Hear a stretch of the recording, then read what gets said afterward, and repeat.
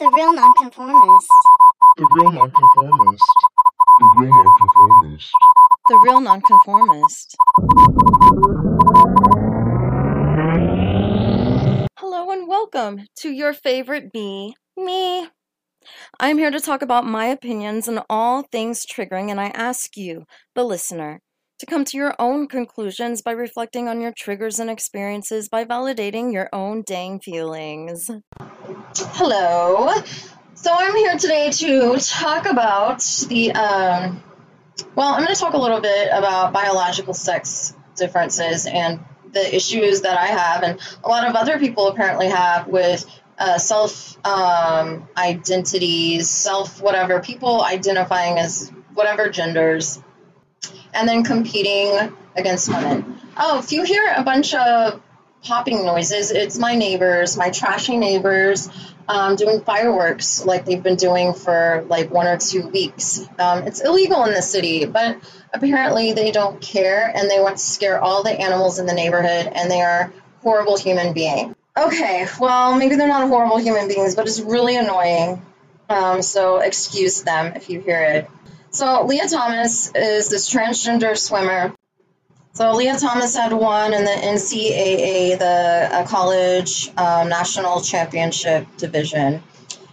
People were mad because there's an obvious difference, physical difference between Lia and the rest of the female swimmers. Lia has only been taking hormone therapy for 2 or 3 years. So they consider that a problem because Lia is huge. And the swimming association, whatever they're called, they decided to change up the rules of what kind of transgender athletes can compete. And that basically involves people that have been through puberty. So I think on another episode, I've recorded different episodes and not submitted them. So I'm not sure if I've talked about this. We have different stages of puberty, and we usually don't start puberty, depending on if we're a boy, a girl, genetics, all that stuff. We start puberty between the ages of 8 and 12. Usually boys start puberty around 12, like older than girls do, or they might start around 12, 13, something like that. And we have different stages, and stage 1 is like the pre-puberty, like I guess your body's just kind of like revving up, and then like stage 2 is when the physical differences and hormonal differences start to become more obvious and apparent. Being that I am somebody who works with children, I can see that before kids start puberty, it is an even playing field as far as athleticism goes. Like I've seen some really young girls just totally blast through these guys, right? I mean, it's just like, woo, like you go, girl, you're beating them, whatever. And then puberty hits, and it's a totally different story.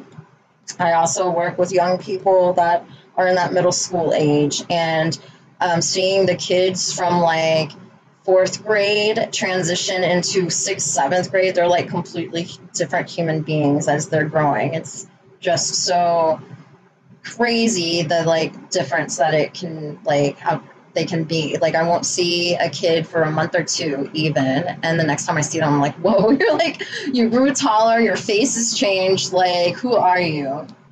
Anyways, this is a really like concerning thing to me. I haven't even told you my opinion. You might already know my opinion, that I think that people who have gone through their biological puberty, like transgender women that have gone through their biological puberty as men, should not be allowed to compete against women in sports, as far as like competitive type of things, or as far as like just going out and playing like in your own little town or whatever, like who cares, right? It's just, you're just playing for fun. You're an amateur, right? But as far as like going past amateur, you're like at the college level, you're at the Olympic, you're at this like professional levels. That's what I believe, because of all the different biological differences that happens after you hit puberty. So something that came up a few years ago was the African runner Caster Semenya. And she is one of the 46 types of quote-unquote intersex conditions in which she has very ambiguous reproductive organs and very high testosterone levels, and was deemed as a woman because she has a vagina as well. Then she was told that she couldn't compete unless she lowered her testosterone levels, and she has refused to do that. So she hasn't been able to compete. I mean, it's very unfortunate that she has had that condition, and no one, I mean, she lives in a country that probably just doesn't really care much about women or women's medical needs anyways, and so she just went about her business, doing what she was good at and running. Now it's kind of like, well, I get her point of view and I really feel for her, but at the same time, if we're going to say, transgender women need to lower their testosterone levels, then she does also.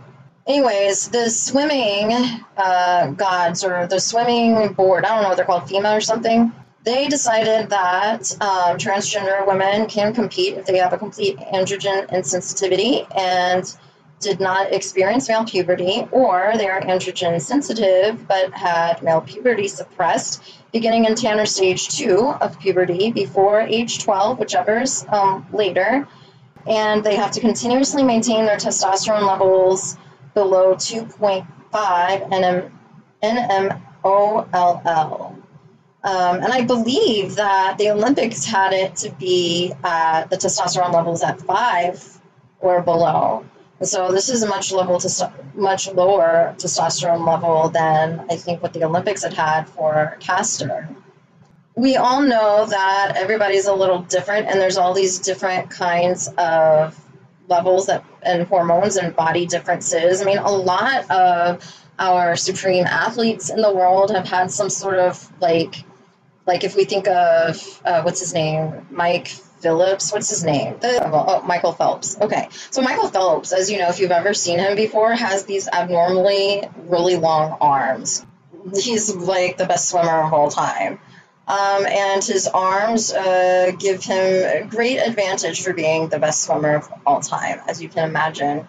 But I don't know, I feel like when we say some people are this, some people are that, and we just kind of don't take into account the majority, and we just go straight to the small percentage of extremes, and we only count that, that's where the problem lies.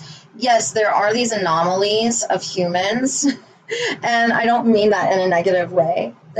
People have different anomalies, and they are the extreme difference of the majority. And it's a very, very, very, very small percentage, right? And we cannot say that, oh, well, transgender women, there's these anomaly women, right, that might have extremely giant arms. There's this one that exists out of a trillion, so transgender women are no different from them. But then that means that all transgender women are suddenly going to be the anomalies. It's not going to be an anomaly anymore, except it still is. But they wouldn't be the anomaly if they hadn't of transitioned. So that's kind of the point there, women in their own category, so that they could be able to perform amongst one another and be successful. Because in most cases of athleticism, the women aren't going to beat the men.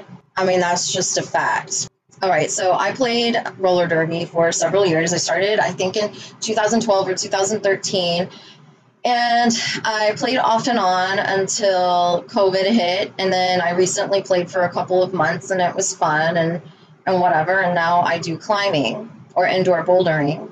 So I'll talk a little bit about bouldering in a second, but roller derby was kind of special because it was one of the first team sports that had more of a gender expansive definition. So they allowed, in the women's league, they allowed transgender athletes to be able to play, and then it later progressed to non-binary, biologically born females that were taking testosterone to play. And then the men, as long as they felt comfortable or more accepted amongst the women community, they're allowed to play. And it's interesting because the men's league is actually, their gender rules are even more like flexible than the women's, because you don't have to identify as a man or feel more comfortable amongst men. It's just pretty much an open gender. It's like, if you want to play, come and play. What I had noticed throughout the years as roller derby became more and more popular, and they attempted to try to get us on ESPN and, you know, things of that nature, I noticed that there were more and more transgender athletes that were playing in the top, you know, the top 10 in the world teams, particularly the top teams in America. And most of those transgender athletes ended up being the position of the jammer. So the jammer is the person that is mostly, and traditionally the jammer with roller derby is very fast action play and required a lot of endurance and strength. But the jammer particularly had to have a lot of agility and endurance, like cardiovascular endurance. And then the game started to slow down and shift to where the jammer needed to have not only cardiovascular endurance, but also had to have a lot of power and strength. And I feel that because a lot of these jammers that were starting to play in the higher level teams had a higher percentage of transgender jammers, that the game had to slow down in order to absorb the power and the strength that the blockers would be taking from these athletes. Most of the transgender athletes that because I went back and I looked at the 2019 like World's Championships, and I noticed that most of the transgender athletes that were jamming in the finals and the semifinals were older. Like, they didn't transition until they were older, like past the age of 30. And so they like actually didn't really like, they ran up the roster, like the ranks, like pretty quickly.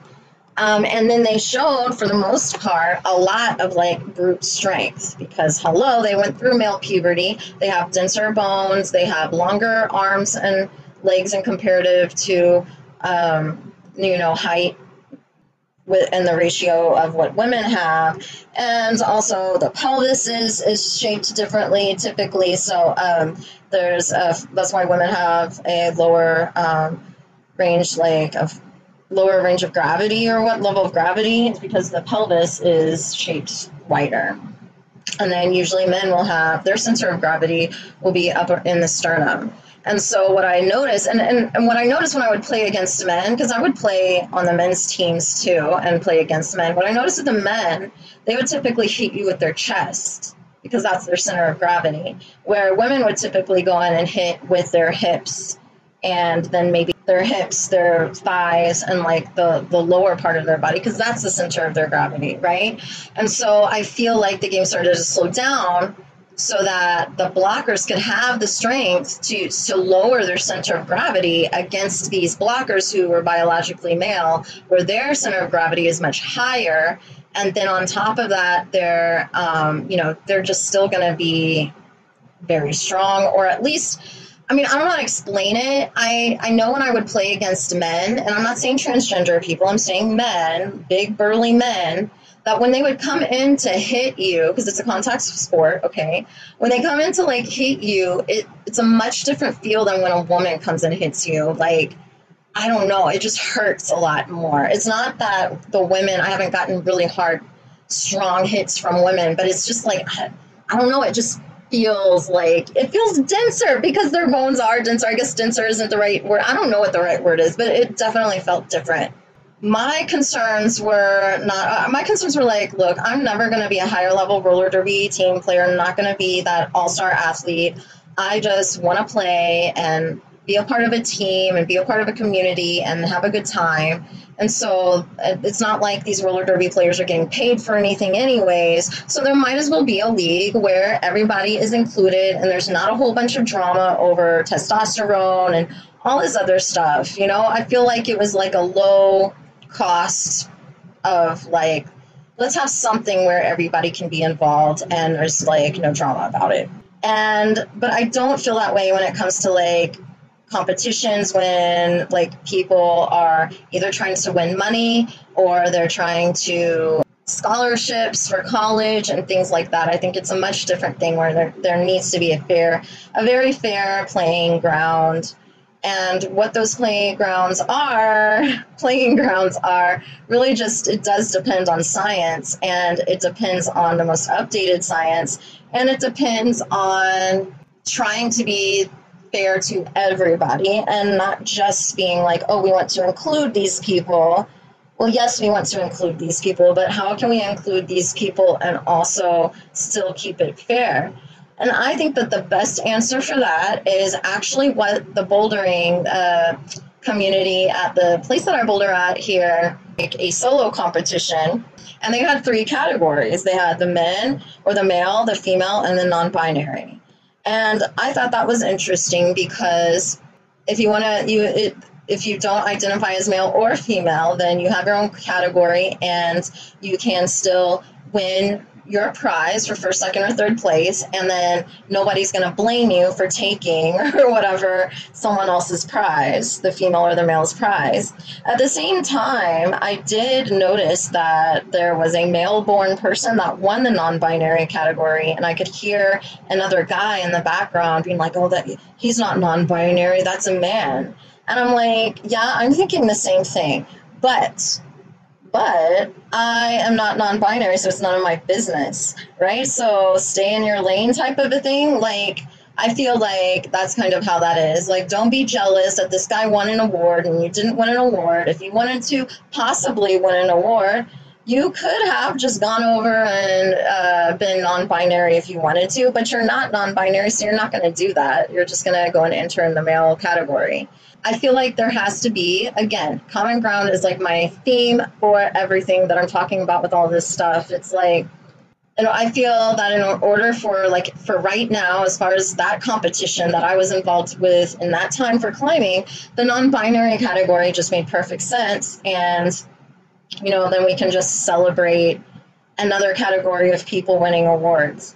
I do think that what the swimming FEMA, whatever board did is good for females, biologically born women, and keeping it authentic for women, because I feel that we are being erased by this whole ideology of non-binary people who want to erase women, erase men, erase transgender people, and just make it this big freaking gray area that's dividing people, you know, and not making things any better. Like, I really do feel like there's going to be a big pushback against all of these people that are trying to push their own ideology of what gender is and not really caring about the long-term consequences of it, especially when it involves children. I do not, you know, the thing is about with including transgender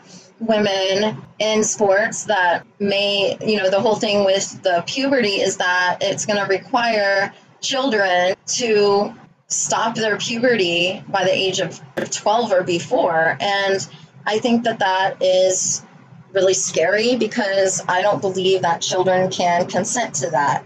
I don't believe that if children can't consent to getting a tattoo, or they can't consent to driving, or they're not mature enough to drive a car until they're 16. At least some places are changing it to 18. They can't get a driver's license until they're 18 because they noticed that 16-year-olds were just not very mature in driving vehicles. Their brains aren't fully developed, and some of them are still going through puberty. My concerns with these puberty blockers that a lot of parents are wanting to put transgender children on is that it's going to kind of like stunt their growth in a lot of way and keep them in this. We don't understand that, like, when we go through puberty, we're going through a lot of identity issues to begin with, especially socially. And then especially when it comes to just our brains turning into adult brains. And when you block them from being able to go through puberty, their brains are not allowed to go into that, you know, phase of becoming an adult. And so it's like they're still going to be like mentally children until you decide to put them through what their body is naturally supposed to go through, which is puberty. I just think that's really scary, because that's going to, I think, have more mental health issues long term than what we realize. I think that a lot of the parents nowadays that are supporting these medical transitions have their own trauma that they're trying to deal with and may not really understand, like maybe they're trying to have their kids live through them in some sort of way and force these kinds of like transitionings onto them in some ways.